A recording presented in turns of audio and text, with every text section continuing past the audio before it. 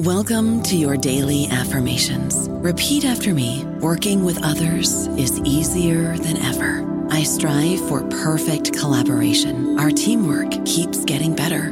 Yeah, affirmations are great, but Monday.com can really get you the teamwork you desire. Work together easily and share files, updates, data, and just about anything you want all in one platform.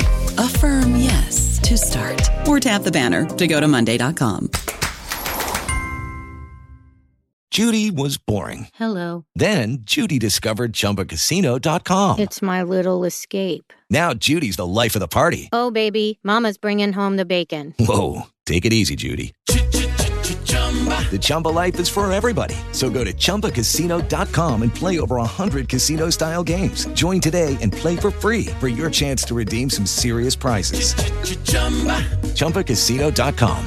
No purchase necessary. Void where prohibited by law. 18 plus terms and conditions apply. See website for details. Hello, everybody. This is Marshall Poe. I'm the editor of the New Books Network, and I'd like to tell you that we have a new and improved website. It has 2 new features that we think you'll love. One of them is a vastly improved search engine, so that when you type in keywords, you'll get a bunch of episodes really quick. The other is the ability to create a listener account. And in that listener account, you can save episodes for later listening. So you can create a kind of listening list. We think these features are neat and we think you'll enjoy them. Please visit the site today. Welcome to the New Books Network. Hello, everybody. Welcome back to New Books in Medicine, a podcast channel on the New Books Network. I'm Claire Clark, one of the hosts of the channel, and today I'm talking to Sydney Halpern, Professor Emerita at the University of Illinois at Chicago and lecturer in the program in Medical Humanities and Bioethics at Northwestern University's Feinberg School of Medicine. Professor Halpern is the author of Dangerous Medicine, The Story Behind Human Experiments with Hepatitis, which was published in 2021 by Yale University Press. Sydney, welcome to the show. I'm really pleased to be here. Thank you. I wonder if you could begin our interview by telling us a little bit about yourself. Sure. Well, I got my PhD at Berkeley in sociology, which is kind of unusual for somebody who works on medical history. My concentration was historical analysis, and I actually worked with both a historical sociologist and an American historian. So all of my work has been on the history of medical institutions, professions, and medical science, mostly in the U.S., mostly during the 20th century. So I guess what happened to me was I almost went to medical school, but I was ABD in sociology, and I decided, well, I'll combine my interests by studying medicine with a, social historical perspective. And how did you come to write Dangerous Medicine? So I was doing research on my second book, Lesser Harms, which looks at vaccine testing in the kind of in a period a little bit before Dangerous Medicine. So it was prior to 1960, the 60s, when the Food and Drug Administration and actually the NIH, which was regulating biologicals, started overseeing clinical testing of new clinical interventions. So I was at the American Philosophical Society looking at the papers of Joseph Stokes, who was a major vaccine researcher. And I came across documents in a folder that were very different from the documents I was seeing on vaccine testing. And they're basically a stack of consent statements that were labeled waiver and release, because all of the consent statements used during this period waived the researchers and their sponsors for any legal liability for harm. And these were experiments where people were agreeing to be infected and reinfected with hepatitis. And I have to say, although I'm familiar and was familiar with problematic experiments from medicine's past, when I ran into this, it was that the hairs on the back of my neck stood up, because I was looking at the original consent documents signed in ink, and of the people who had actually participated with their signatures. They're very distinctive signatures. So I tried putting this stuff aside, but the pull of the material was really strong.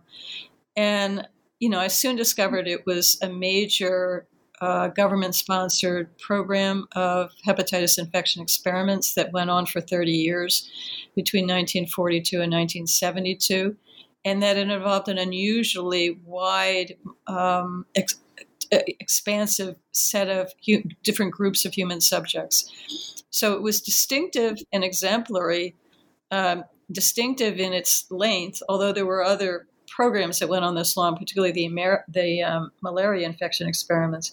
It was really distinctive in how many different kinds of human subjects it used, while at the same time being exemplary of patterns of human experimentation more broadly in mid-century America.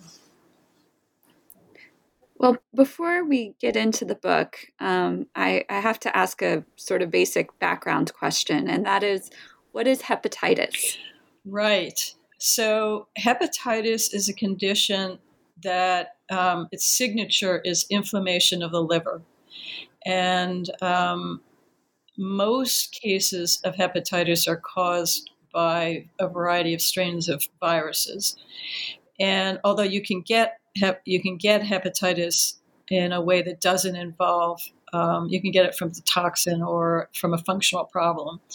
So the symptoms involve abdominal discomfort, nausea, vomiting, fever, body aches, exhaustion. It's a nasty illness, and it can last for weeks and sometimes come back and sometimes not entirely go away. One of the signs of it is jaundice, which is the yellowing of the eyes and skin, although a patient can have hepatitis without jaundice. So the three major strains, hepatitis A, B, and C, although there are others as well, researchers who were working on this during the middle part of the century knew they were transmitting the A and B viruses. They were unaware of the existence of C until after the experimental program was over, although they unwittingly actually transmitted C to some human subjects. Let's talk a little bit about how these hepatitis experiments got started. Why was hepatitis a problem for the military during World War II and the Cold War?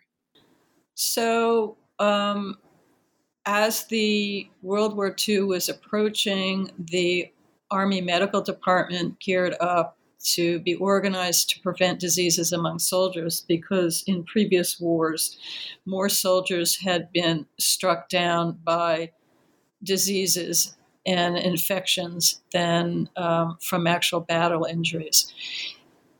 Immediately after Pearl Harbor, there was a massive outbreak of hepatitis B among the armed service personnel in the U.S.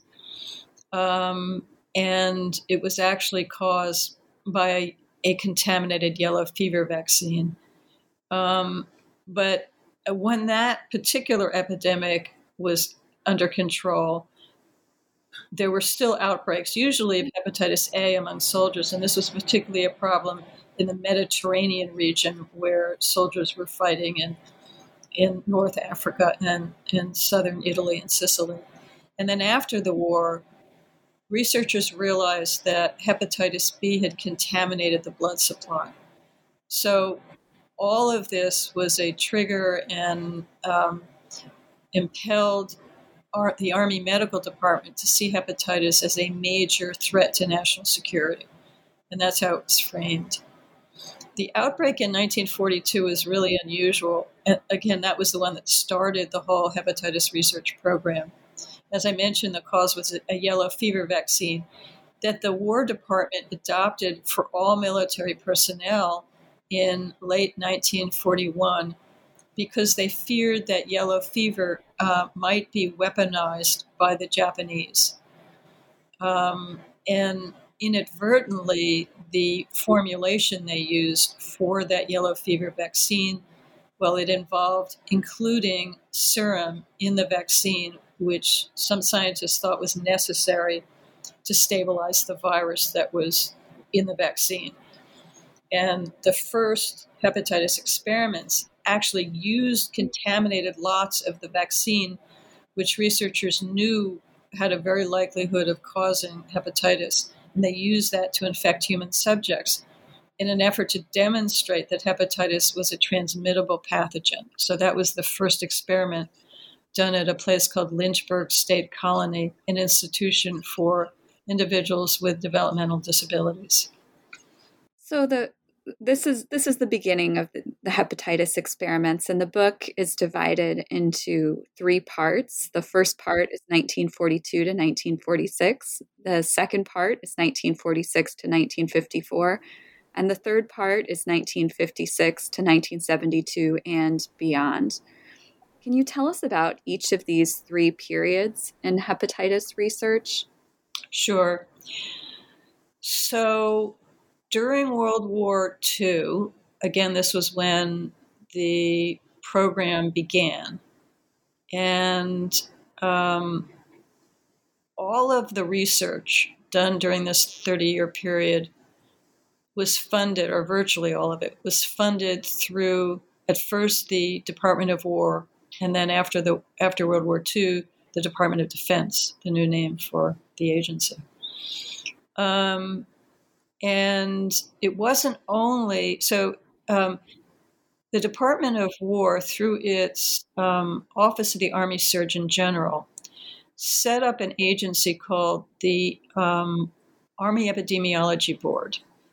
Initially, it was called the Board for Control of Influenza and Other Infectious Diseases in the Army.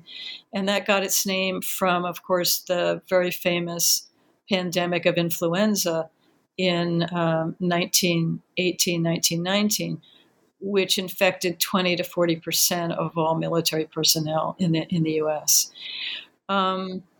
So the Army Epidemiology Board was set up as in an oversight board and commissions, and the members of these boards and commissions were prestigious researchers from American universities and prestigious laboratories. For example, the Rockefeller Institute for Medical Research had representatives on the board, as did major infectious disease researchers. So the Army Epidemiology Board, through its researchers and the Public Health Service, through the National Institutes of Health, were actively involved in either conducting or overseeing hepatitis infection experiments. So there were actually 10 different research groups that were active during the 30-year period, and they had multiple team members on the group, so there were upwards of 60 scientists altogether during the 30-year period. And that basic structure was maintained during all of the historical periods. So in the immediate post-war period, the second period you're talking about, the Army Epidemiology Board was reconstituted as the Armed Forces Epidemiology Board within the newly created Department of Defense. And it continued this program of hepatitis infection experiments, again, then focused on the issue of, well, I should go back for a minute and I'll talk a little bit about what the scientists were trying to do in these different periods. So in the first period, in the World War II period, they were really trying to understand basic features of hepatitis. As I suggested before, they weren't even sure that hepatitis was a transmittable virus. So they discovered really early on that it was. But in the World War II period, they were trying to understand the course of the disease, how long was the incubation period, the length of time between exposure and infection.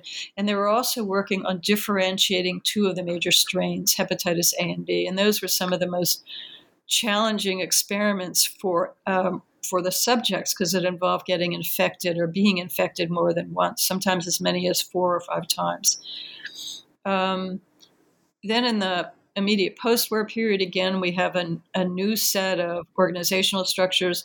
But during this whole period, there was this basic coalition of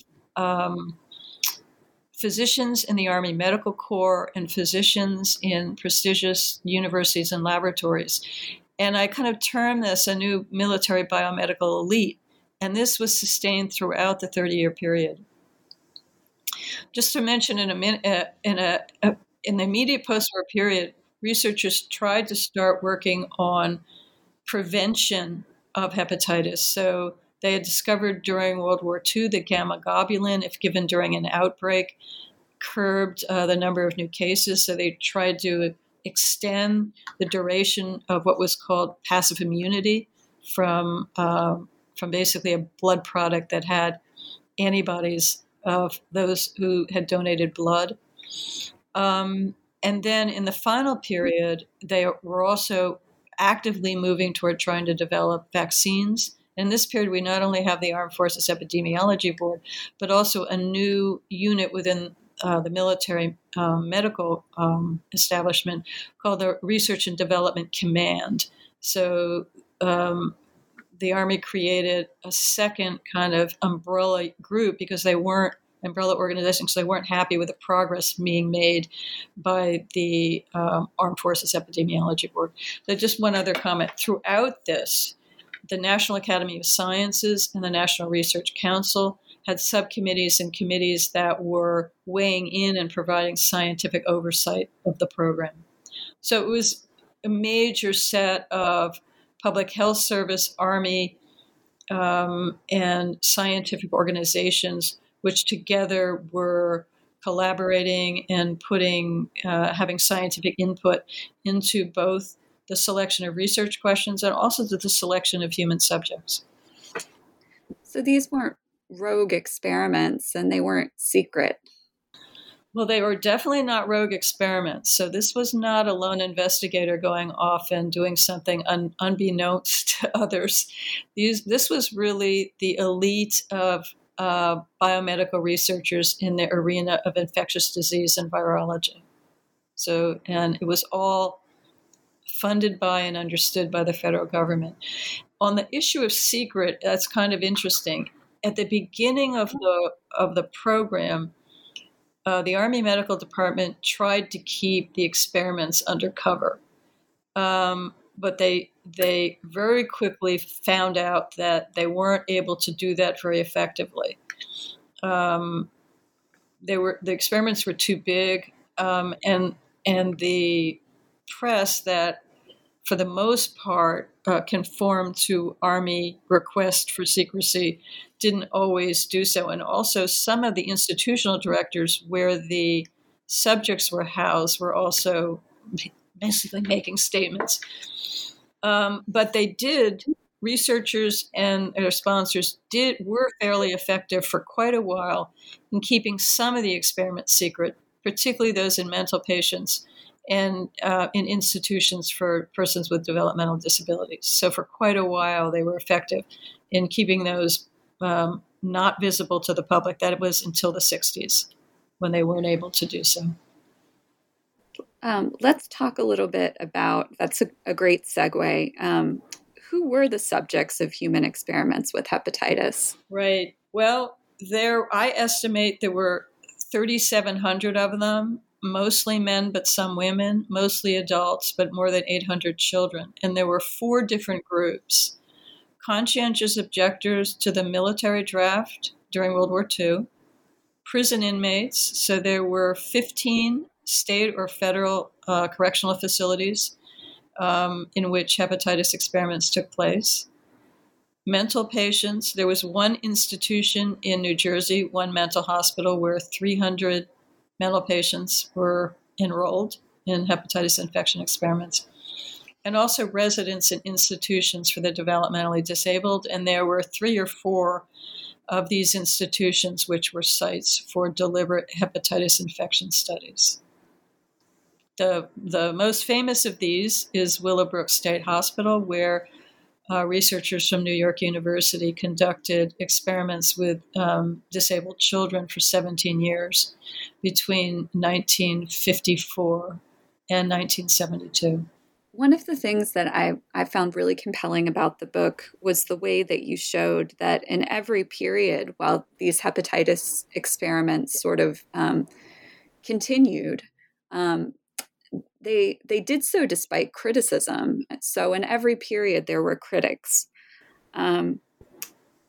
I don't know about you, but I'm very busy and I don't have a lot of time to cook. That's why I subscribe to Factor. Eating better is easy with Factor's delicious, ready-to-eat meals. Every fresh, never frozen meal is chef-crafted, dietitian approved, and ready to go in just 2 minutes. You'll have over 35 different options to choose from every week, including Calorie Smart, Protein Plus, and Keto. These are 2-minute meals. Factor meals are ready to eat and heat, so there's no prepping, cooking, or cleanup needed.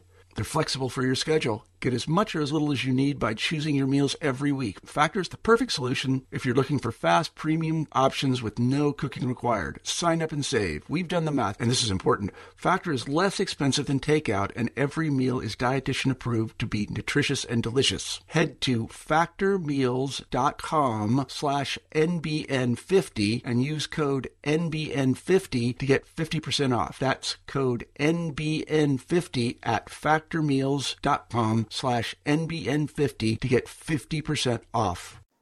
Who were the critics of these experiments, and what were their criticisms? Yeah, it was really interesting to track this, and it was interesting also because for a long time the criticism was not publicly visible. I would find it in the archives, and or in some cases in research publications. So in the World War II period, just as the first experiments were about to take place, one of the researchers in the biomedical elite, a man whose name is Carl Myers, said, this would be a really good idea, but, maybe not. These are too risky, given the mortality rate we're finding in military personnel on some of the bases. So one of the places there was an outbreak after the use of the yellow fever vaccine was military outposts in California, and they were getting quite a few deaths from hepatitis B, fulminant hepatitis B. And then the conscientious objectors. Among the conscientious objectors, there were also pockets of resistance and questions. So there were a couple of conscientious objectors when flyers were going out to recruit COs to participate in the experiments that rode into the Civilian Public Service, which was the organization that oversaw camps where conscientious objectors were serving alternative service to the military draft, saying, these are too risky. Have the people who you're recruiting been told how risky these could be, that the people could have long-term liver problems? And another episode I found, and this also involved conscientious objectors, and I thought was one of the most fascinating. So there was a camp in Philadelphia, actually at the University of Pennsylvania, which was set up to basically provide human subjects to a Philadelphia project at the University of Pennsylvania. And some of the conscientious objectors who were there, so the men, when they weren't actually ill, were actually doing work. So they were human subjects, but they also had work assignments. So some of the COs in Philadelphia were assigned to go to the mental hospital in New Jersey to be aides, to be hospital aides to the mental patients who there were being recruited or being enrolled in these experiments. And so they called them, they were the work crew for the New Jersey work crew. And they organized and said, this isn't ethical. And we insist on talking to the researchers, and we object to, we're volunteering. We understand what's going on, but the mental patients, that's not consent. And they went and they actually had a meeting with the director of the mental hospital, who was furious at them. And so there was a, if you call it amusing, it's not very amusing, but sort of, another one of those instances where the hair on the back of my neck is standing up. He's writing in his monthly report, which is a statutory requirement, that these conscientious objectors were making accusations, and they were entirely out of place making these. They had no business doing this, and he was going to insist that the researchers in Philadelphia get rid of these men and replace them with paid employees. So that was just during World War II. And then in the post-war period, one of the researchers began doing hepatitis infection experiments with children in selecting children in institutions for children. And there was a researcher, Thomas Rivers, from the Rockefeller Institute for Research, who objected and made his objections known at these advisory committees, Washington-based advisory committees, the Armed Forces Epidemiology Board. Now, Rivers himself wasn't exactly an innocent, so he did some things that weren't, that one could say were perhaps not ethical, which he announced, But any rate, he objected to the experiments on children. And then there was this really interesting Lancet article in the early 50s where Lancet was commenting on some experiments by a researcher named Hilary Kaprowski, who was developing live polio vaccines and had actually used them with children, very young children, in institutions for the developmentally disabled.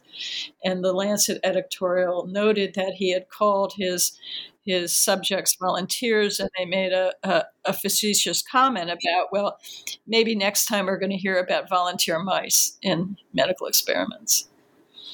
So I could go on, but after the war, in response to the revelations of Nazi medical experiments, European medical societies also mobilized against experiments with individuals that they depicted as captive or otherwise unable to give voluntary consent. So they were interpreting the Nuremberg Code somewhat differently than American physicians. And then in the 60s, you might say, all hell broke loose when objections to experiments of this kind became really a policy issue, and in which dissent within biomedicine itself became much more marked, and which the research community, the elite, the medical elite, couldn't keep the objections from being seen from the outside. And that was the point at which there was real pressure for there to be change in the rules for human experimentation. Tell us more about the role that the media played in this story. So the media was very, very important in promoting a moral framework. This is during the 25 years before the 60s. Researchers developed a moral framework which legitimized and normalized experiments of this type, which were very risky for human subjects. They justified them by saying we don't have an animal model, and that the problem of hepatitis is such a problem for the military, and it is a real problem for national security. But they also created a narrative about the subjects being volunteers and the subjects making sacrifices for the common good that were voluntary. And if you will, they sold this narrative to the mainstream press, which was sympathetic. So you actually had articles in major American newspapers, particularly with interviewing subjects, and at first particularly the conscientious objectors, who I would say in fact were volunteers, who in fact did know, had been told that these were risky experiments. And these were men who, a subset of the men in civilian public service, who decided that most of the alternative service available to them was too tame for them, and they wanted to do something which demonstrated their willingness to take risks. Some of them actually said, I want to be exposed to the level of risk that soldiers are in the armed forces. Some of them would say, I want to prove I'm not a coward and not a yellow belly, because that's what I'm being called by people who don't approve of conscientious objectors. So all of this coverage really created public acceptance for the hepatitis program. I just want to say one other thing about the press, because there's a different press that was also important here, and that was the prison press. So of all the human subjects, the 3,700, about 45% of them were prison inmates. And the prison press actually played an important role in recruitment and then also in creating a narrative in which prisoners were praised and lauded for their participation in these experiments. A little bit more about the press, because during the 60s, during that period where, that was a period where the moral framework eroded, and rights activism was creating pressure from outside biomedicine, was identifying research abuses as a public problem. And there were also new news outlets for doctors. But there were objections now from within biomedicine to the standard rules for conducting human experiments. These were from largely young, politically progressive physicians, including physicians in an organization like the Medical Committee for Human Rights. And they started being very, very vocal.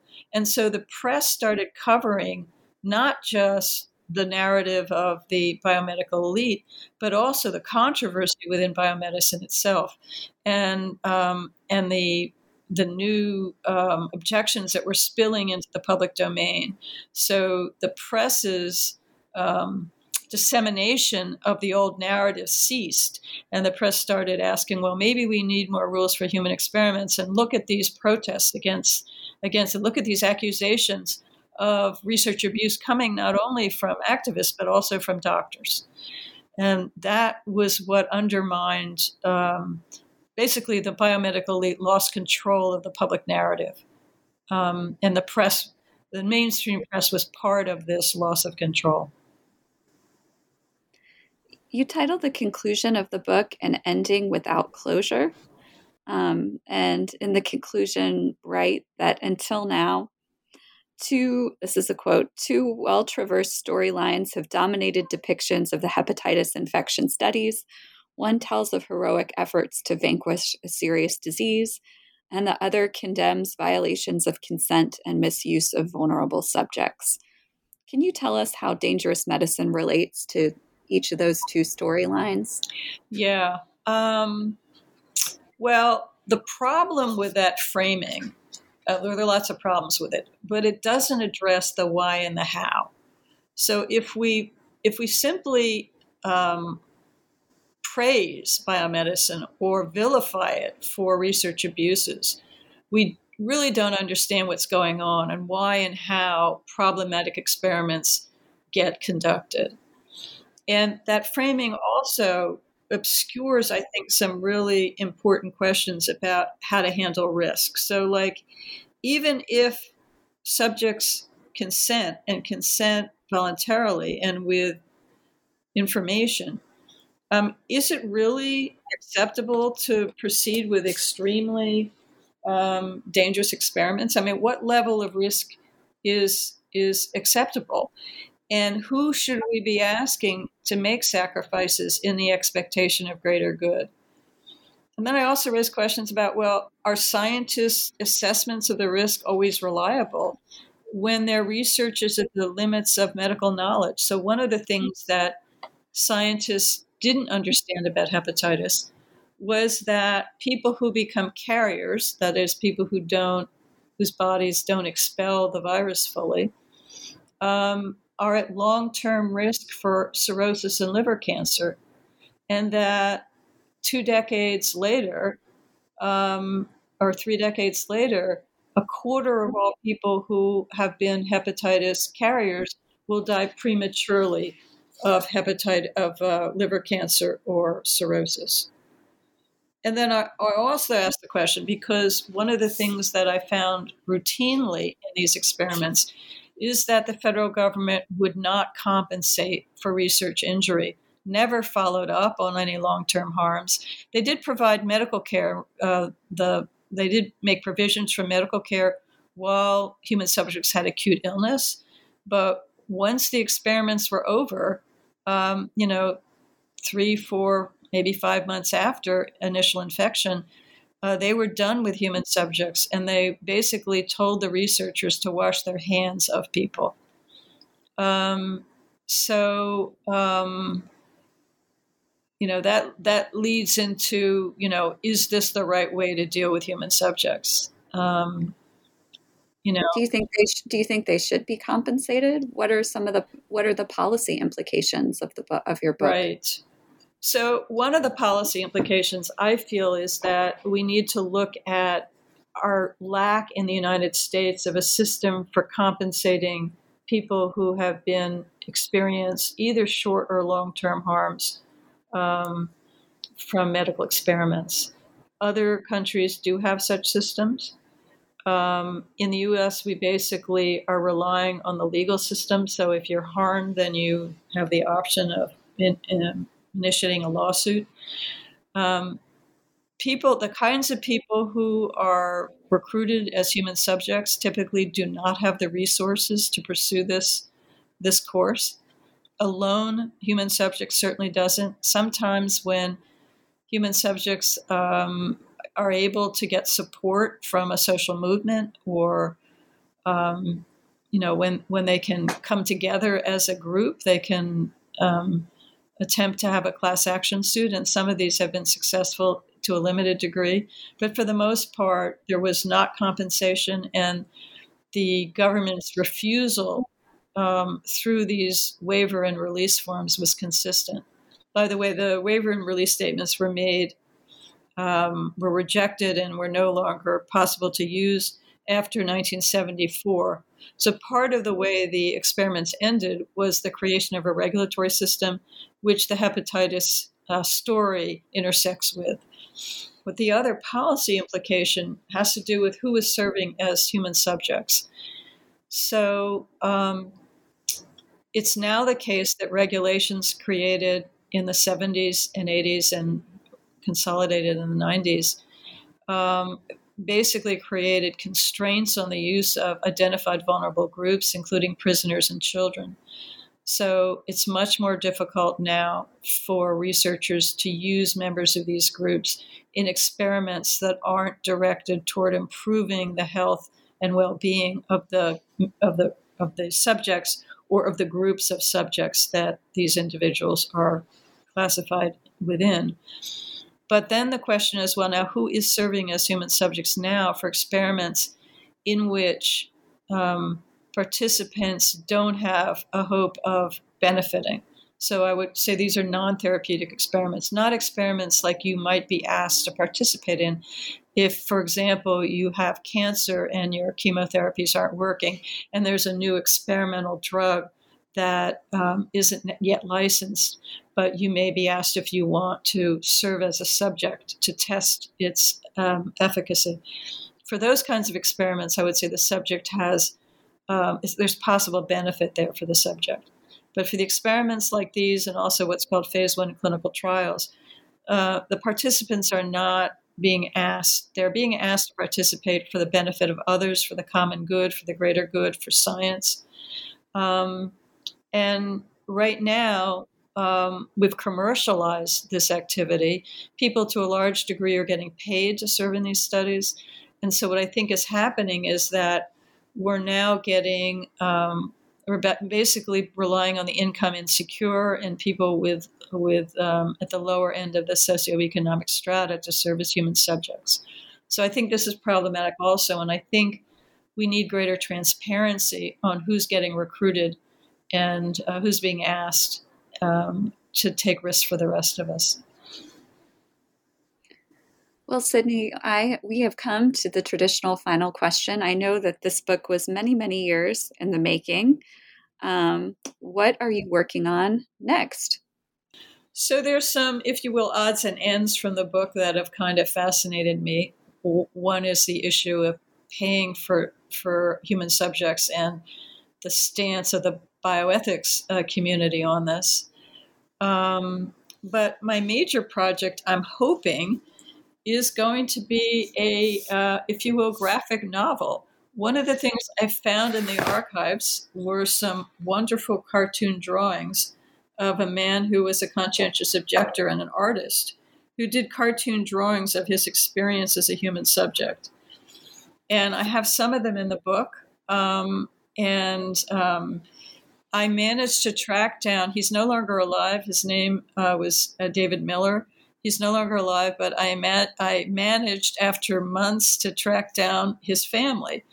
and they sent me more and more of his cartoons, and I want to sort of, if you will, do a version of the book that's about that tells the story of the human experiments through the lens of David Miller's cartoons, and also raises questions about the ethics of these kinds of experiments through a graphic book.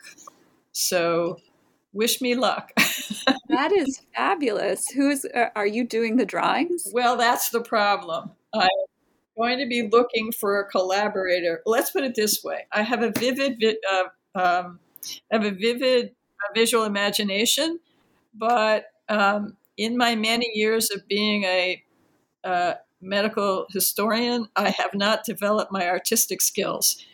So while I can come up with a lot of ideas for panels, for comic book panels, I am hoping to find a collaborator to help me implement this and my collaborator's own ideas. So, but I'm really looking forward to working on this. So, well, that's great. Well, I hope you find one too. Thanks so much. Sydney, thank you so much for taking the time to come and talk to us today. Oh, it's been my pleasure. Thank you for having me.